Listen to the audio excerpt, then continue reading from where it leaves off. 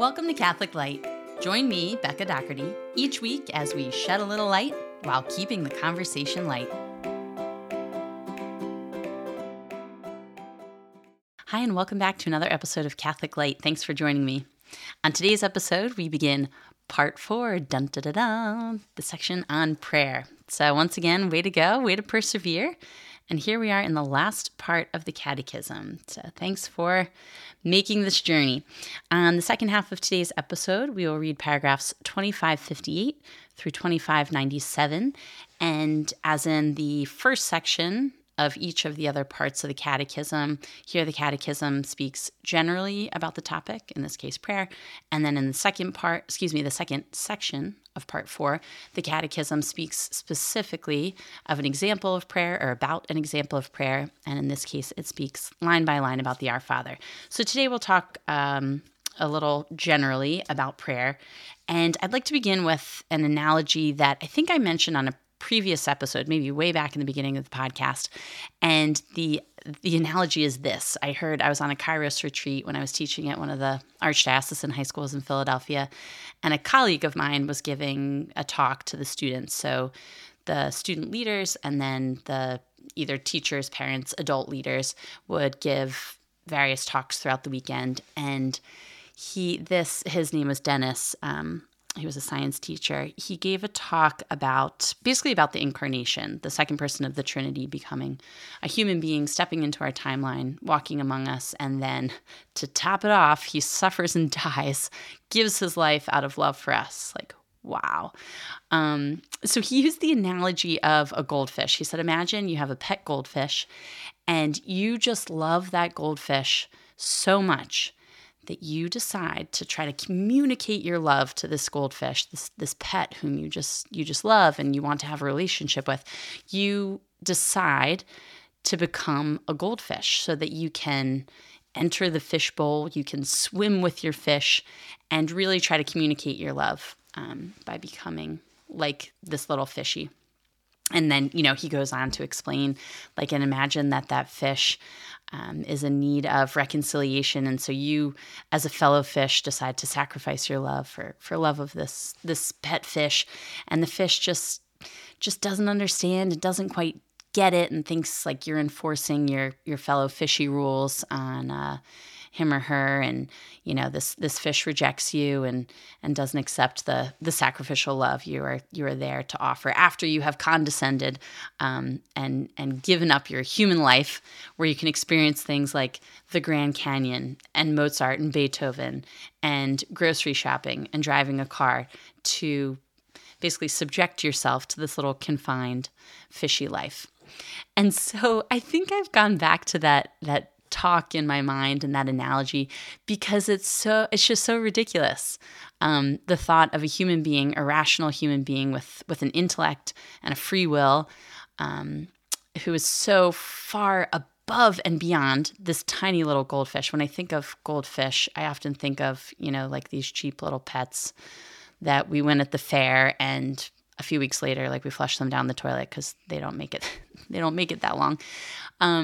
It's just such a ridiculous analogy, but in its ridiculousness, it gets to the heart of what God has done for us. It's ridiculous. It's crazy that God, the infinite God, who didn't have to create the world, who in his triune communal love was just fine for all of eternity, giving and receiving love, being in communion with the other members of the Trinity, united in love and life and truth and goodness and beauty.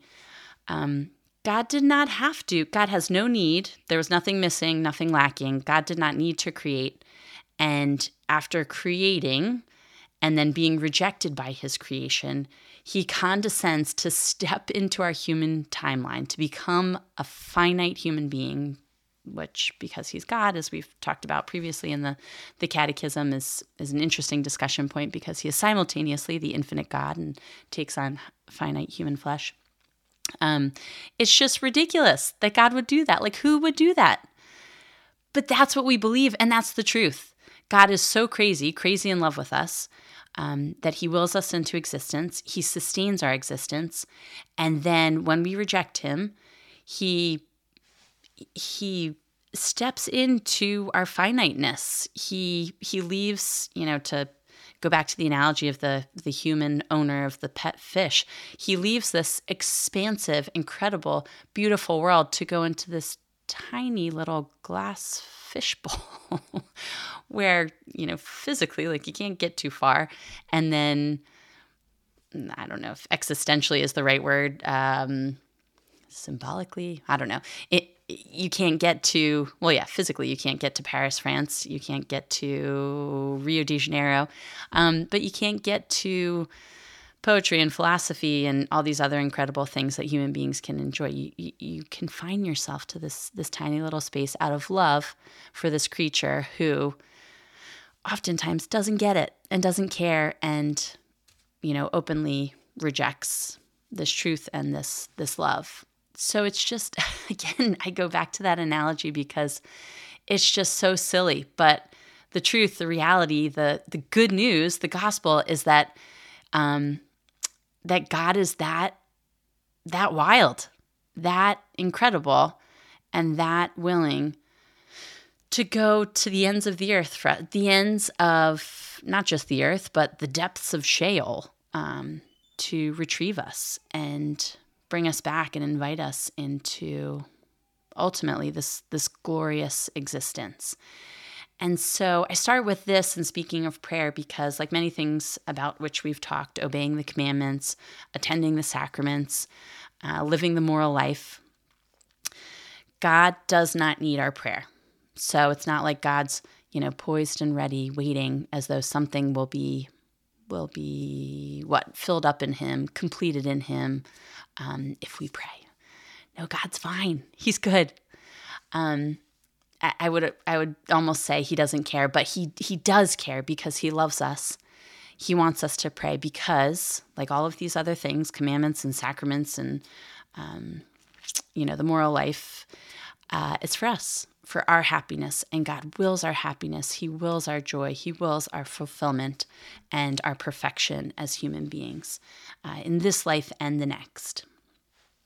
And so I think as we prepare to enter in just a couple weeks the Advent season leading up to Christmas, where we see, this great moment of condescension where the infinite God becomes a tiny little baby dependent on other finite human beings in a stinky little manger in, the outpost in this dark corner of the world.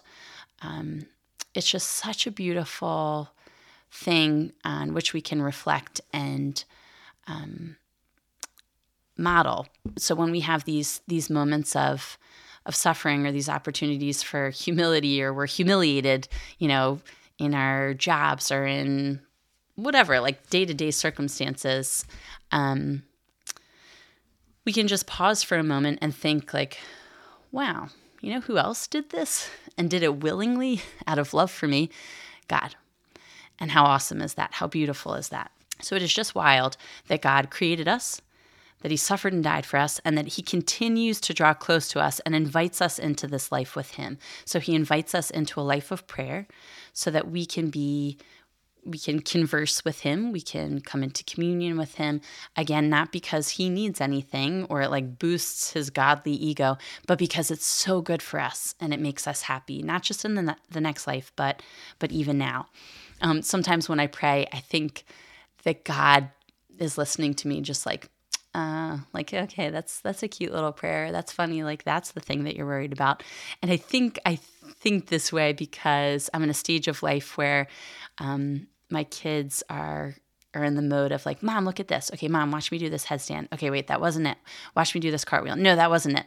And then like 17 times later, okay, that wasn't it. One more time. Like, or, Peter's in preschool. And so he's bringing home 572 fall-themed crafts right now in the months of October and November. And it's like, oh, that's so great. I love that pumpkin. He's like, Mom, it's a leaf. I love that leaf. No, it's actually a ghost. I'm like, what is this?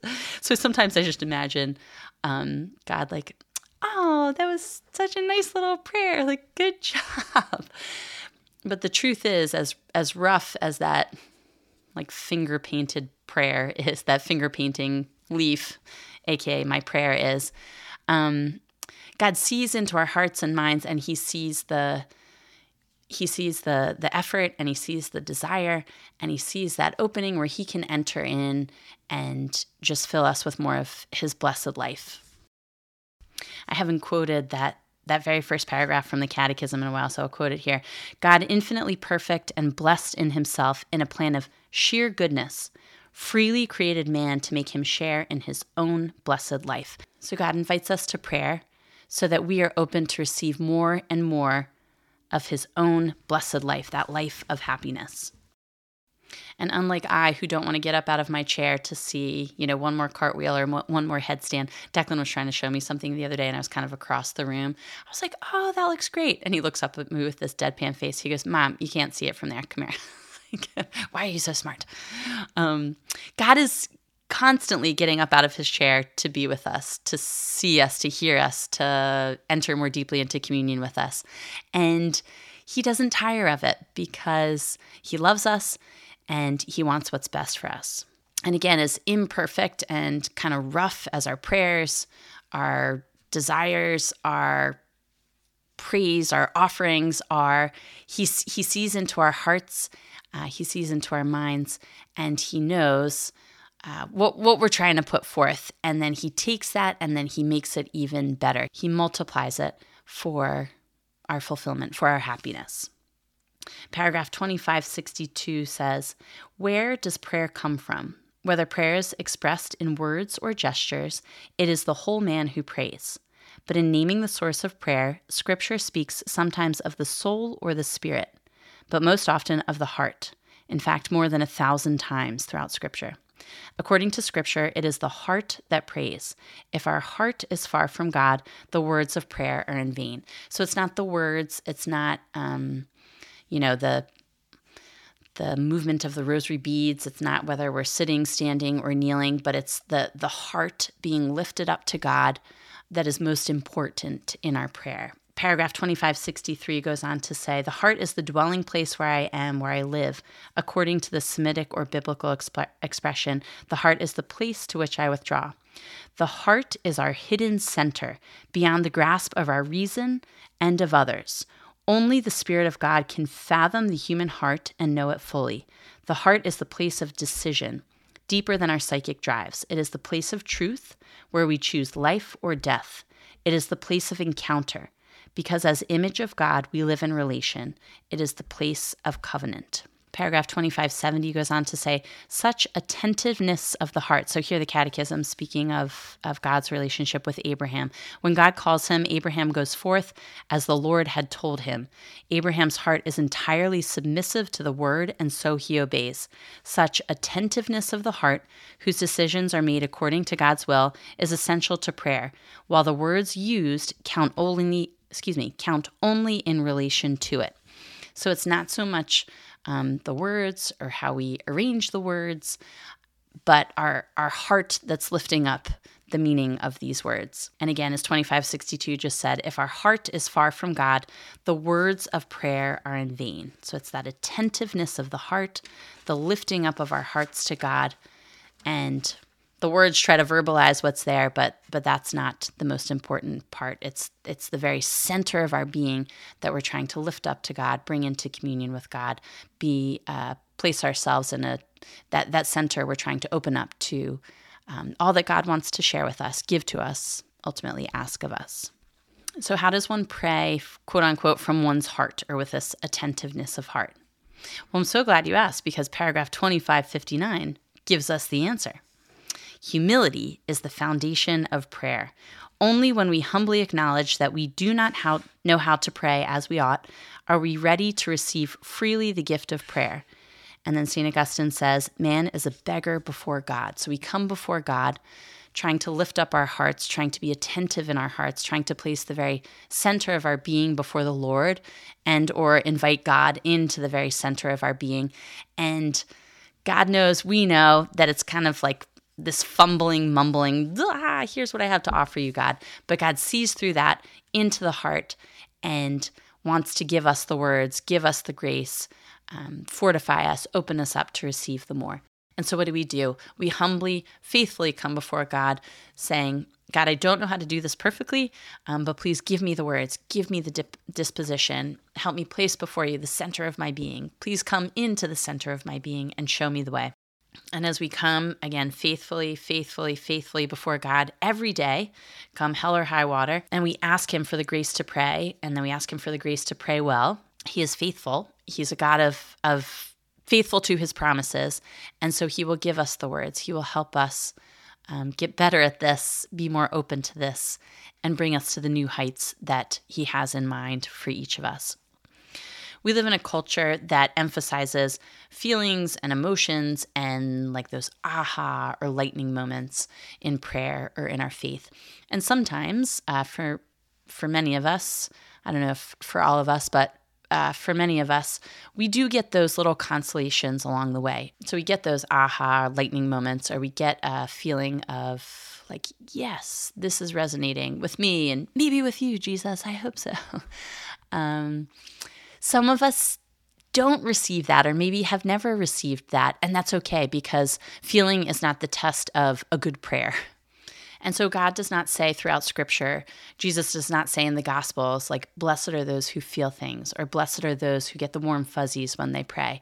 No, he emphasizes again and again, directly and then through parables, ask and it shall be given to you. Seek and ye shall find. Knock and the door shall be opened to you. Ask, seek, find. Ask, seek, find. Lather, rinse, repeat. Persevere, persevere, persevere, and you will receive it. You will receive it. You will receive it. Your prayers will be answered. You will experience the joy and fulfillment for which you are made. And how exactly that looks or feels might be different for different people. We're entering into that Hallmark Christmas movie season. Maybe we've already entered it. And so, our prayer life might not always feel like cozy sweaters and hot chocolate with little marshmallows. Maybe for some of us, it does feel that way sometimes. What Scripture and tradition tell us is that God often gives us those consolations at the beginning of our prayer life, at the beginning of our faith journey, to encourage us to keep going and enter this journey, dig in, this is the right path. And then as we progress, this is what Scripture and tradition tell us, as we progress, those consolations, those warm fuzzies actually become fewer and farther between.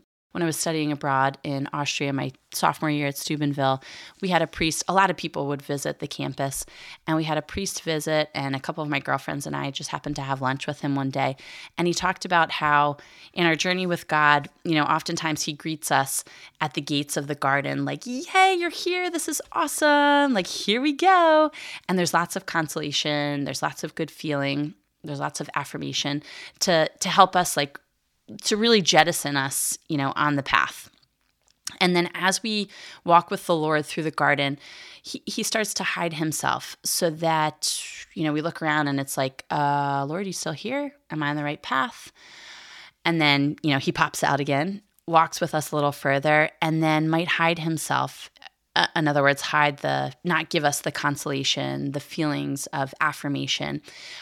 Because when we don't necessarily feel things, it purifies our desire to follow the Lord. In other words, I'm not just following Jesus because it makes me feel good, or I'm not following Jesus in the Joel Osteen prosperity gospel kind of way, in that if I follow Jesus, I'm going to be rich and happy, and the world will fall at my feet because it's the Lord and this is the truth and it's all good. No, Jesus tells us again and again, if the world persecuted me, it's going to persecute you. If the world hates me, if the world hates you, remember that it hated me first. And it's like, oh, wow, what a prize for being a Christian. Sign me up. That sounds fun. But God will, again, he gives us consolation oftentimes in the beginning so that we enter this journey. As I say this, it sounds kind of like God's tricking us, like, ha, ha, ha, here we go. This is going to be fun. And then mwah, ha, ha, I tricked you. No, God is not out to trick us or to get us.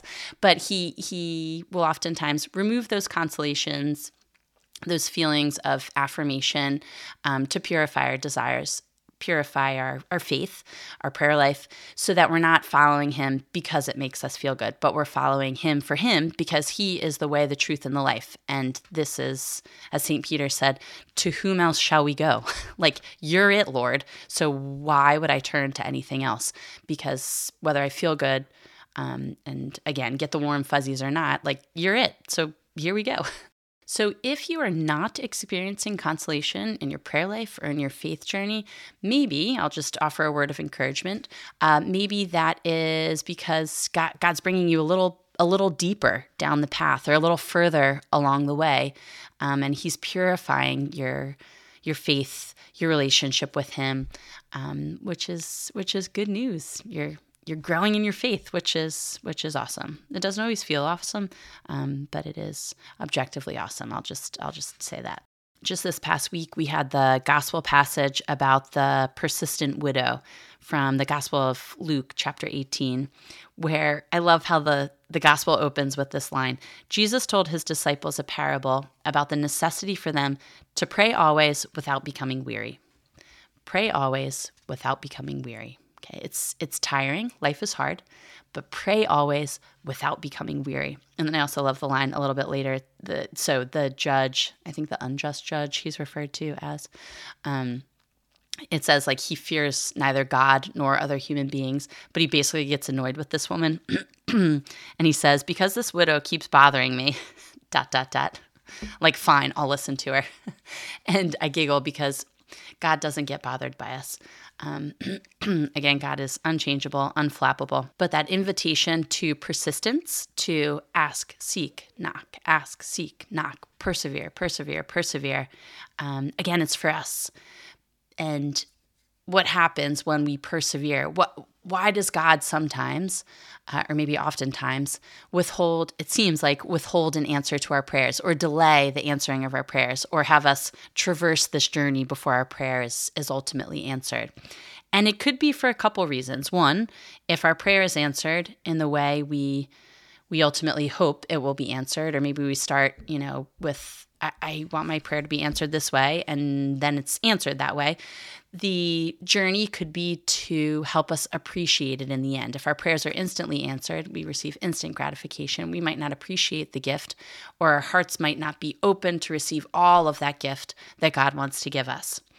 That journey could be for giving us the opportunity for our hearts to be changed over time. We start with a certain prayer, and by the end, we're thanking God for not answering the prayer the way in which we thought would be best. Like, whoa, this is way better. And thank God you didn't give me what I was initially asking for, or help me achieve what I initially set out to achieve, Lord.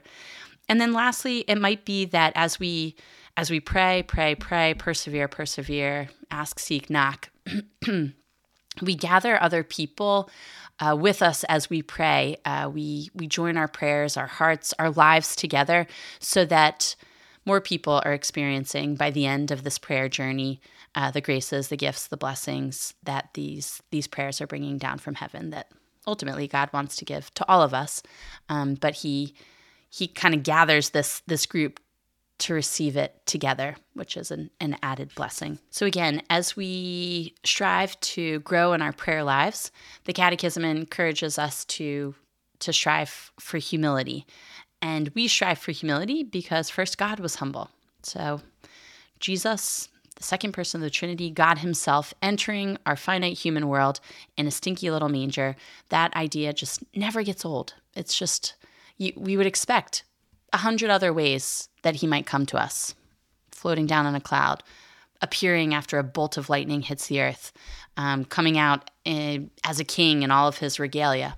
But what does he do? He comes as this tiny, precious little baby in basically like a wooden crate filled with hay, surrounded by farm animals, after his mom and dad were sent away again and again and again, rejected again and again from inn after inn after inn.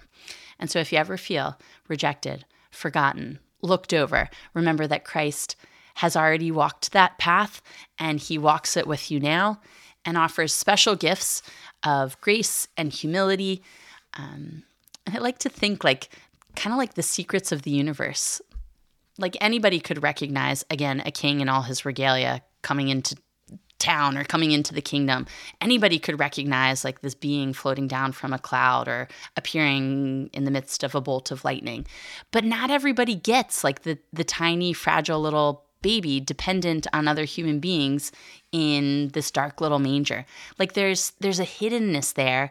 And if we can get past or if we can have patience with, if we can let our guard down against the humility of that situation, it's like we passed the test to receive the secret contained within that.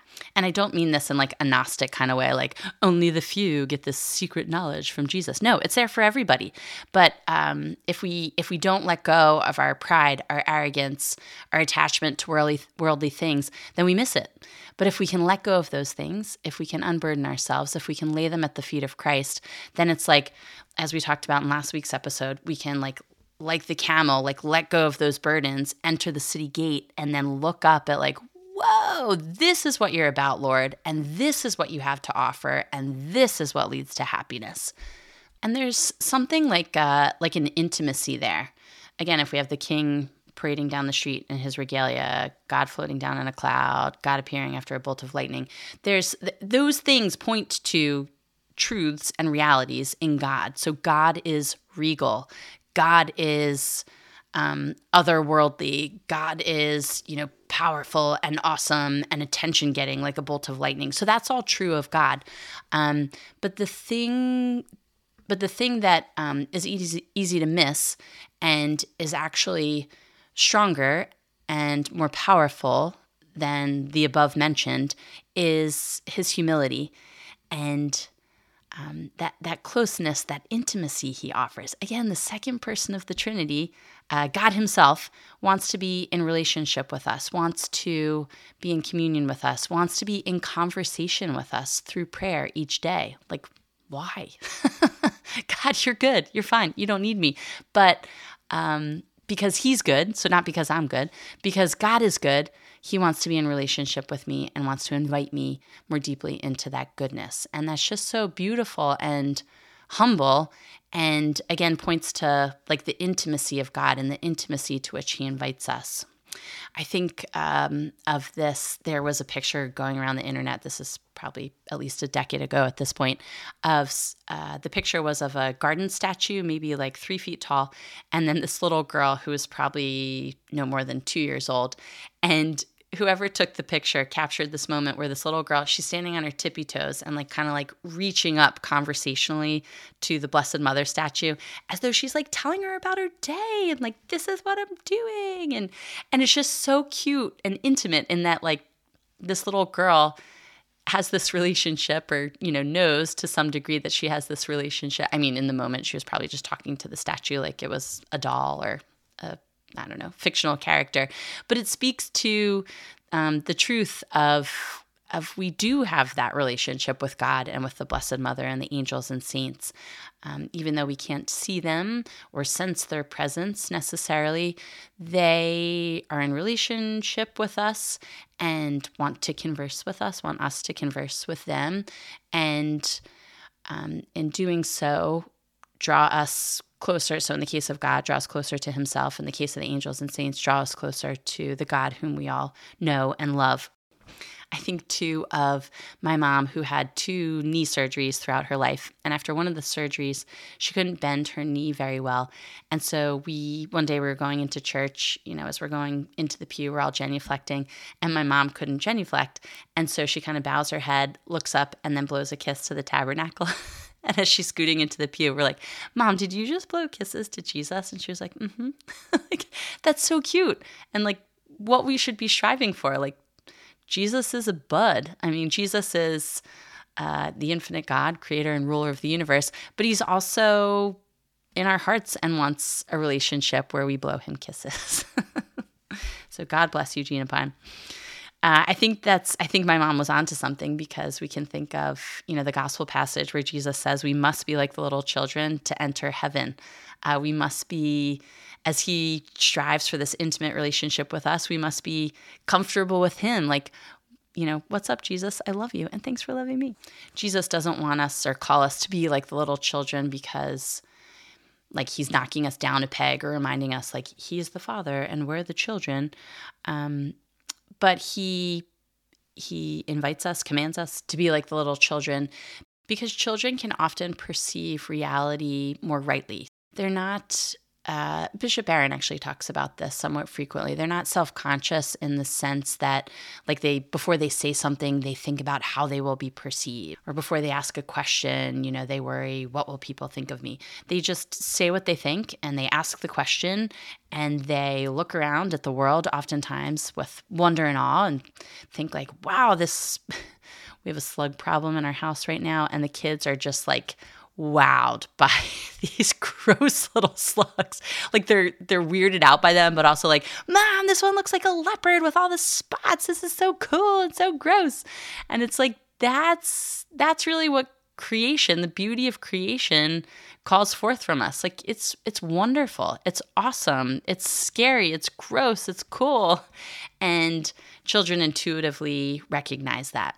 G.K. Chesterton, in his autobiography of St. Francis of Assisi, said that because he was a humble man, he was close to the earth, he often stood on his head. So he has this whole bit about being the jongleur de Dieu, or the juggler, like court jester of God. He stood on his head.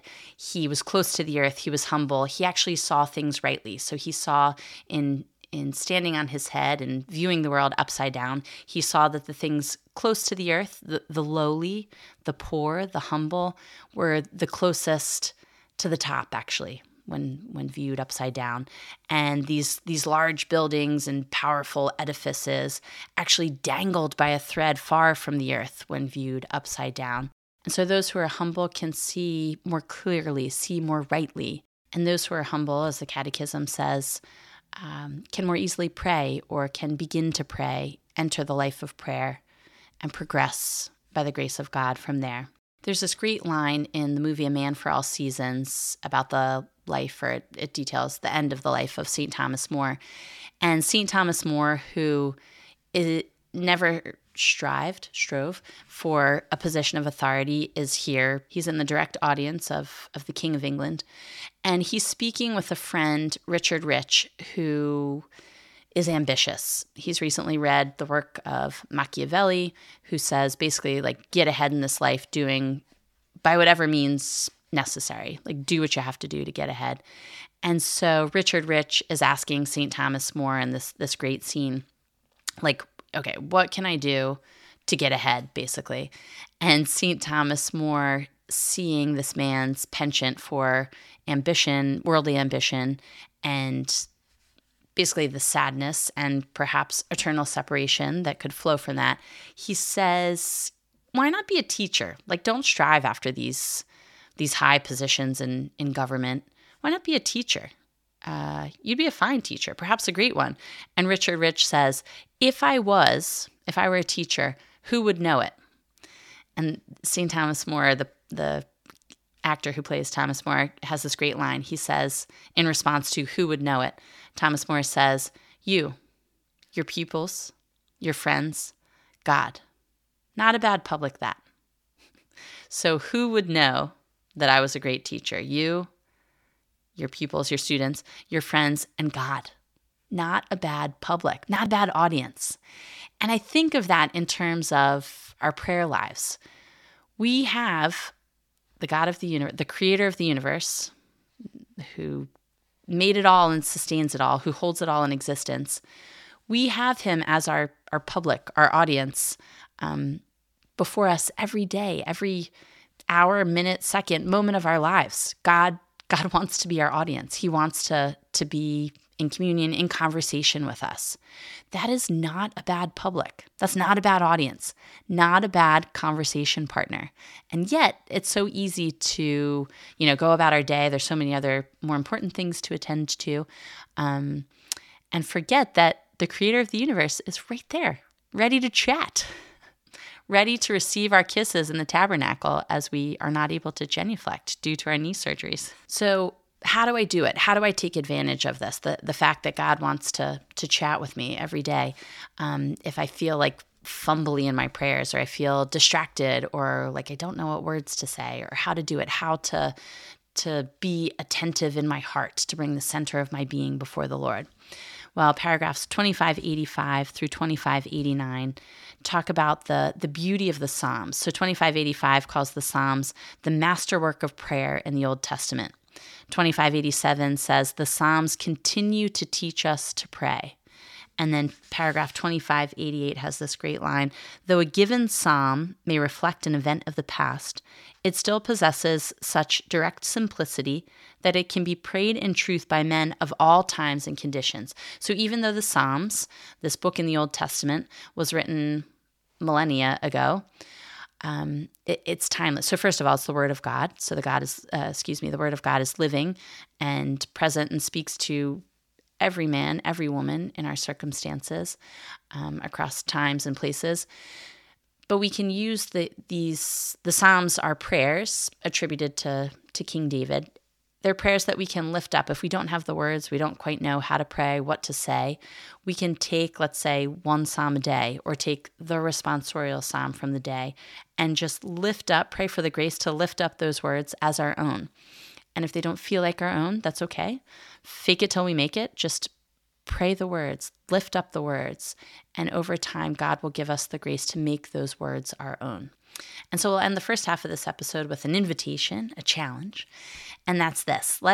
Between this week and next week's episode, let's set our alarm for 20 minutes earlier than we normally get up in the morning.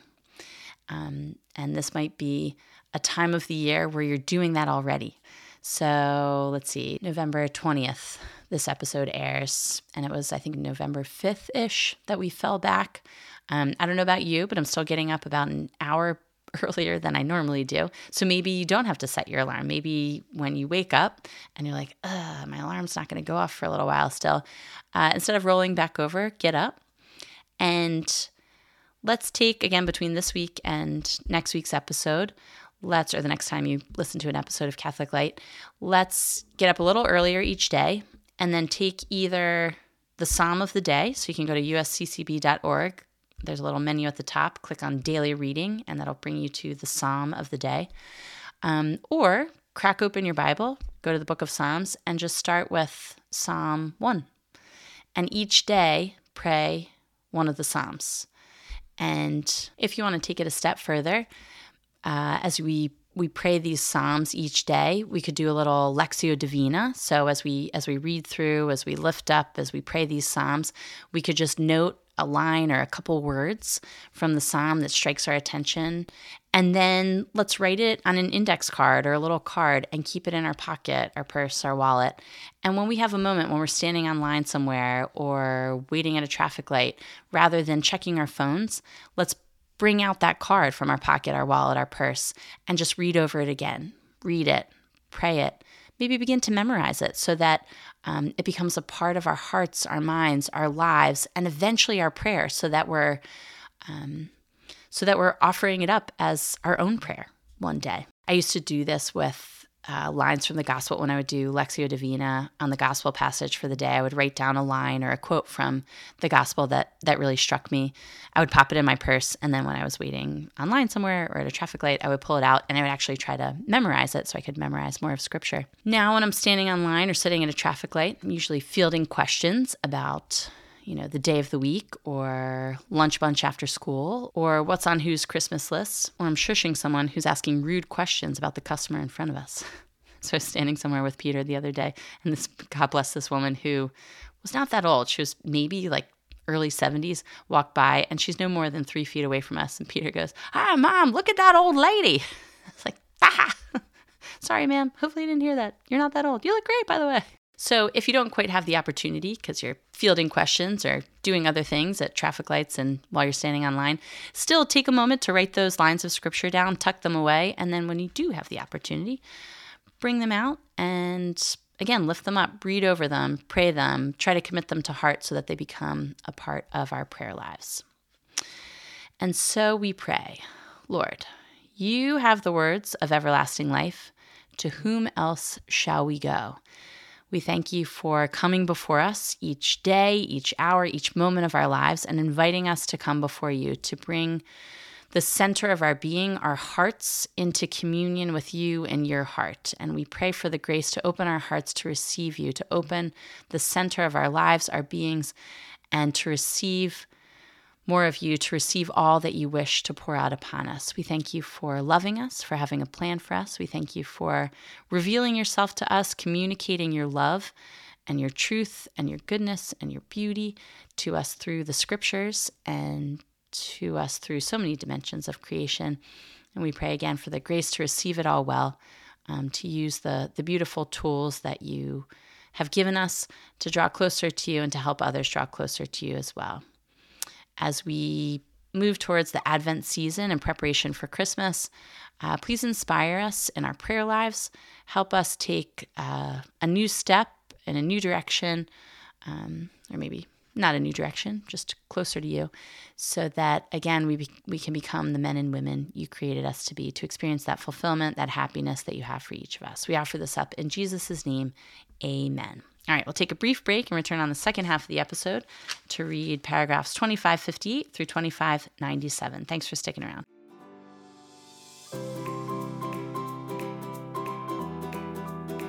You are listening to Catholic Light. Thank you for joining me each week as we read through the Catechism of the Catholic Church and discuss some of its beautiful teachings.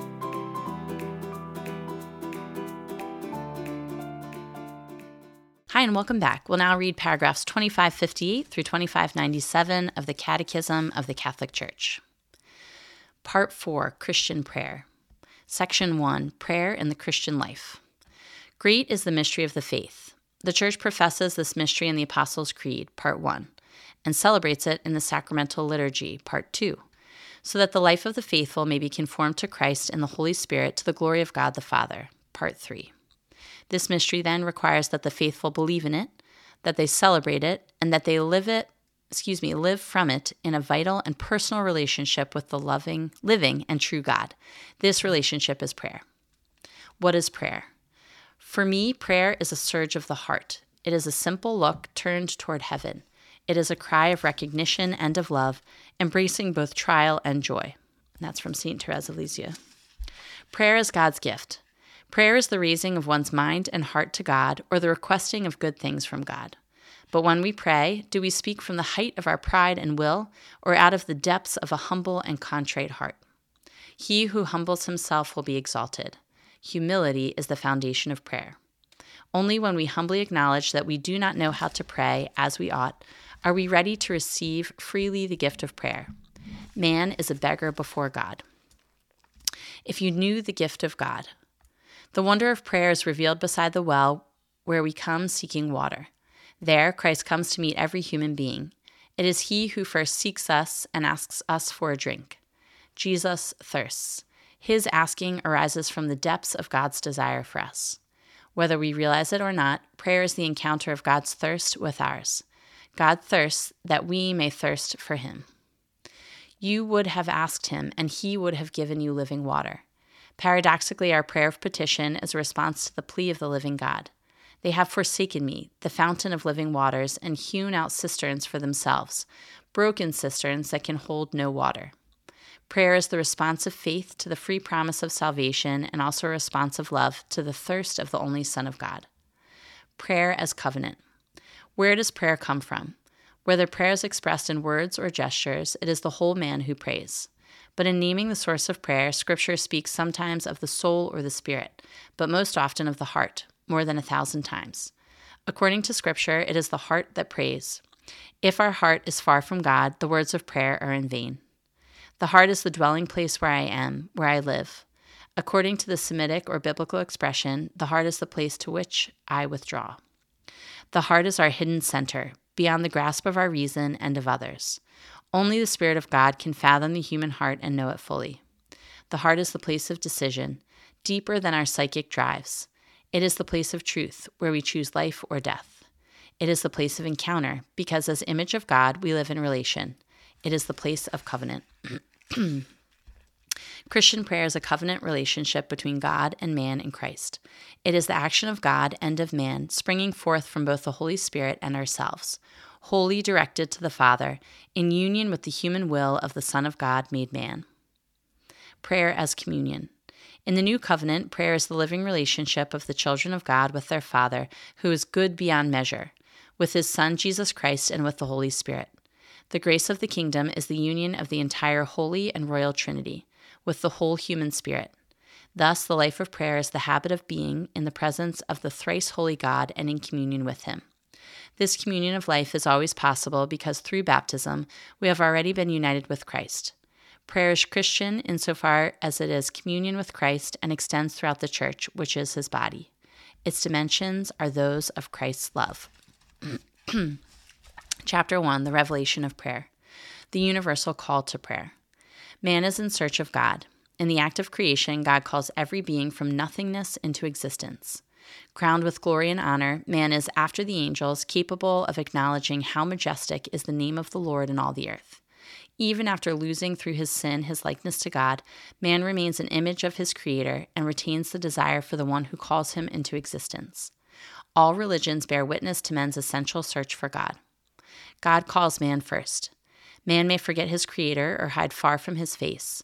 He may run after idols or accuse the deity of having abandoned him. Yet the living and true God tirelessly calls each person to that mysterious encounter known as prayer. In prayer, the faithful God's initiative of love always comes first. Our own first step is always a response. As God gradually reveals himself and reveals man to himself, prayer appears as a reciprocal call, a covenant drama. Through words and actions, this drama engages the heart. It unfolds throughout the whole history of salvation. Article 1 in the Old Testament.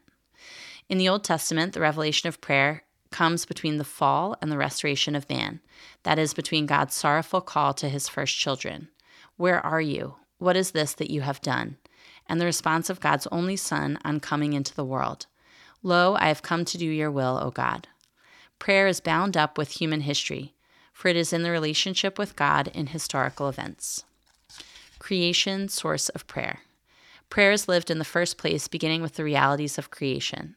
The first 9 chapters of Genesis describe this relationship with God as an offering of the firstborn of Abel's flock, as the invocation of the divine name at the name of Enosh, and as walking with God. Noah's offering is pleasing to God, who blesses him and through him all creation, because his heart was upright and undivided. Noah, like Enoch before him, walks with God. This kind of prayer is lived by many righteous people in all religions. In his indefectible covenant with every living creature, God has always called people to prayer. But it is above all beginning with our father Abraham that prayer is revealed in the Old Testament. God's promise and the prayer of faith. When God calls him, Abraham goes forth as the Lord had told him. Abraham's heart is entirely submissive to the word, and so he obeys. Such attentiveness of the heart, whose decisions are made according to God's will, is essential to prayer, while the words used count only in relation to it. Abraham's prayer is expressed first by deeds. A man of silence, he constructs an altar to the Lord at each stage of his journey. Only later does Abraham's first prayer in words appear, a veiled complaint reminding God of his promises which seem unfulfilled. Thus, one aspect of the drama of prayer appears from the beginning, the test of faith in the fidelity of God. Because Abraham believed in God and walked in his presence and in covenant with him, the patriarch is ready to welcome a mysterious guest into his tent. Abraham's remarkable hospitality at Mamre foreshadows the annunciation of the true son of the promise. After that, once God had confided his plan, Abraham's heart is attuned to his Lord's compassion for men, and he dares to intercede for them with bold confidence. As a final stage in the purification of his faith, Abraham, who had received the promises, is asked to sacrifice the son God had given him. Abraham's faith does not weaken. God himself will provide the lamb for a burnt offering, for he considered that God was able to raise men even from the dead. And so the Father of believers is conformed to the likeness of the Father, who will not spare his own Son, but will deliver him up for us all. Prayer restores man to God's likeness and enables him to share in the power of God's love that saves the multitude. God renews his promise to Jacob, the ancestor of the 12 tribes of Israel. Before confronting his elder brother Esau, Jacob wrestles all night with a mysterious figure who refuses to reveal his name, but who blesses him before leaving him at dawn. From this account, the spiritual tradition of the church has retained the symbol of prayer as a battle of faith and as the triumph of perseverance. Moses and the prayer of the mediator. Once the promise begins to be fulfilled, Passover, the Exodus, the gift of the law, and the ratification of the covenant, the prayer of Moses becomes the most striking example of intercessory prayer, which will be fulfilled in the one mediator between God and men, the man Christ Jesus. Here again, the initiative is God's. From the midst of the burning bush, he calls Moses. This event will remain one of the primordial images of prayer in the spiritual tradition of Jews and Christians alike. When the God of Abraham, of Isaac, and of Jacob calls Moses to be his servant, it is because he is the living God who wants men to live. God reveals himself in order to save them, though he does not do this alone or despite them. He calls Moses to be his messenger, an associate in his compassion, his work of salvation. There is something of a divine plea in this mission, and only after long debate does Moses attune his own will to that of the Savior God. But in the dialogue in which God confides in him, Moses also learns how to pray. He balks, makes excuses, above all questions, and it is in response to his question that the Lord confides his ineffable name, which will be revealed through his mighty deeds. Thus the Lord used to speak to Moses face to face, as a man speaks to his friend. Moses' prayer is characteristic of contemplative prayer by which God's servant remains faithful to his mission. Moses converses with God often and at length, climbing the mountain to hear and entreat him, and coming down to the people to repeat the words of his God for their guidance. Moses is entrusted with all my house. With him I speak face to face, clearly, not in riddles. For Moses was very humble, more so than anyone else on the face of the earth. From this intimacy with the faithful God, slow to anger and abounding in steadfast love, Moses drew strength and determination for his intercession. He does not pray for himself, but for the people whom God made his own. Moses already intercedes for them during the battle with the Amalekites and prays to obtain healing for Miriam. But it is chiefly after their apostasy that Moses stands in the breach before God in order to save the people. The arguments of his prayer, for intercession is also a mysterious battle, will inspire the boldness of the great intercessors among the Jewish people and in the church. God is love. He is therefore righteous and faithful. He cannot contradict himself. He must remember his marvelous deeds, since his glory is at stake, and he cannot forsake this people that bears his name. David and the prayer of the king. The prayer of the people of God flourishes in the shadow of God's dwelling place, first the Ark of the Covenant and later the temple. At first, the leaders of the people, the shepherds and the prophets, teach them to pray. The infant Samuel must have learned from his mother Hannah, how to stand before the Lord, and from the priest Eli how to listen to his word. Speak, Lord, for your servant is listening. Later, he will also know the cost and consequence of intercession. Moreover, as for me, far be it from me that I should sin against the Lord by ceasing to pray for you, and I will instruct you in the good and the right way. David is par excellence the king after God's own heart, the shepherd who prays for his people and prays in their name. His submission to the will of God, his praise, and his repentance will be a model for the prayer of the people. His prayer, the prayer of God's anointed, is a faithful adherence to the divine promise and expresses a loving and joyful trust in God, the only King and Lord.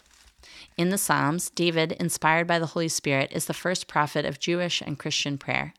The prayer of Christ, the true Messiah and Son of David, will reveal and fulfill the meaning of this prayer. The Temple of Jerusalem, the house of prayer that David wanted to build, will be the work of his son Solomon. The prayer at the dedication of the temple relies on God's promise and covenant, on the active presence of his name among his people, recalling his mighty deeds at the Exodus. The king lifts his hands toward heaven and begs the Lord on his own behalf, on behalf of the entire people and of the generations yet to come, for the forgiveness of their sins and for their daily needs, so that the nations may know that he is the only God, and that the heart of his people may belong wholly and entirely to him. Elijah, the prophets, and conversion of heart. For the people of God, the temple was to be the place of their education and prayer. Pilgrimages, feasts and sacrifices, the evening offering, the incense and the bread of the presence, or showbread, All these signs of the holiness and glory of God Most High and Most Near were appeals to and ways of prayer. But ritualism often encouraged an excessively external worship. The people needed education in faith and conversion of heart. This was the mission of the prophets, both before and after the exile. Elijah is the father of the prophets, the generation of those who seek him, who seek the face of the God of Jacob. Elijah's name, the Lord is my God, foretells the people's cry in response to his prayer on Mount Carmel. St. James refers to Elijah in order to encourage us to pray. The prayer of the righteous is powerful and effective. After Elijah had learned mercy during his retreat at the Wadi Cherith, he teaches the widow of Zarephath to believe in the word of God and confirms her faith by his urgent prayer. God brings the widow's child back to life. The sacrifice on Mount Carmel is a decisive test for the faith of the people of God. In response to Elijah's plea, "Answer me, O Lord, answer me," the Lord's fire consumes the holocaust at the time of the evening oblation.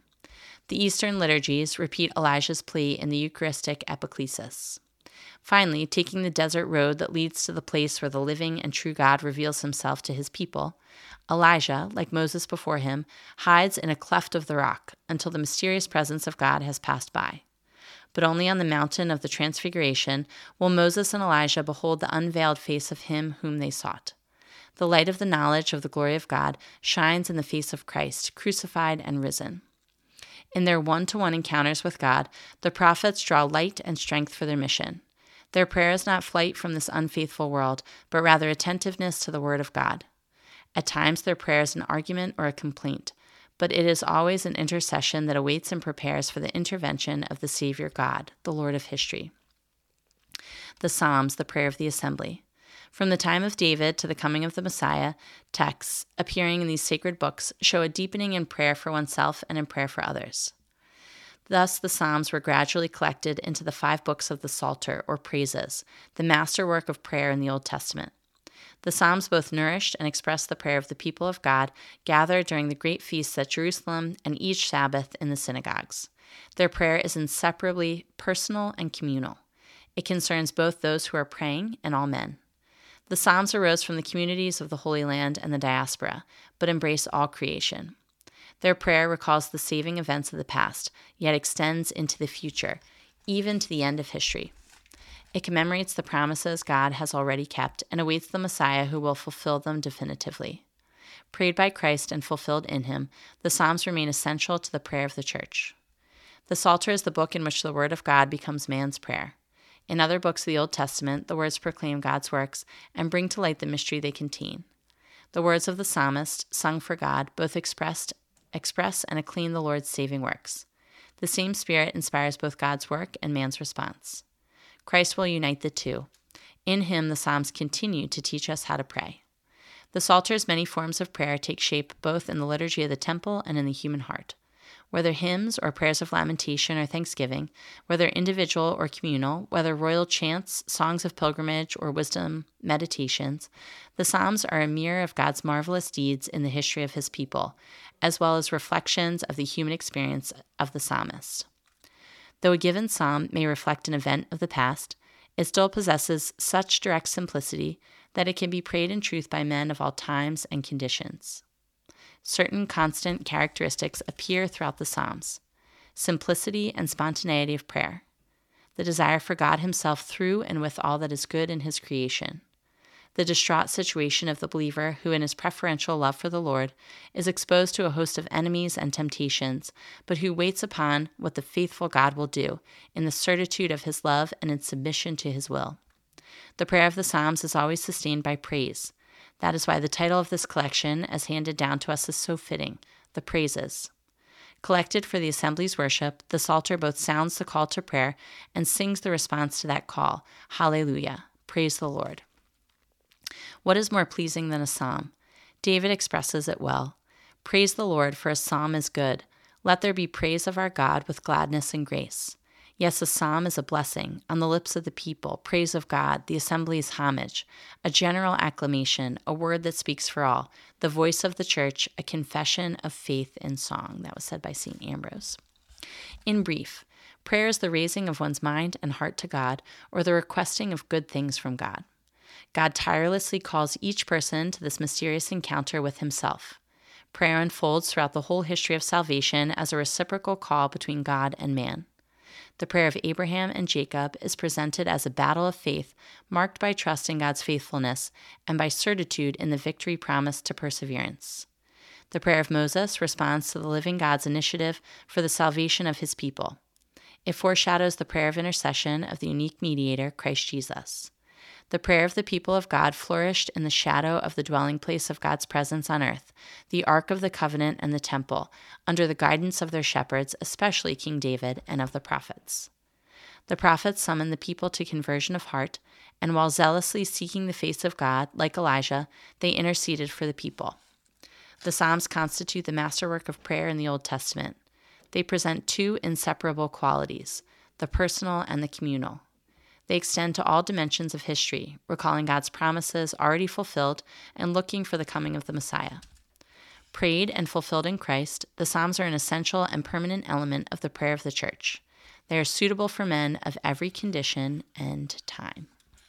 This brings us to the end of our reading selection, the end of our episode. Thanks for joining me for another week. Between this week and next week's episode, please pray for me, and I'll be praying for you. God bless you. Thanks for joining me this week on Catholic Light. Be sure to like, subscribe, and share this podcast with your family and your friends, and connect with me through Facebook and Instagram. I'll see you next week, and in the meantime, God bless you.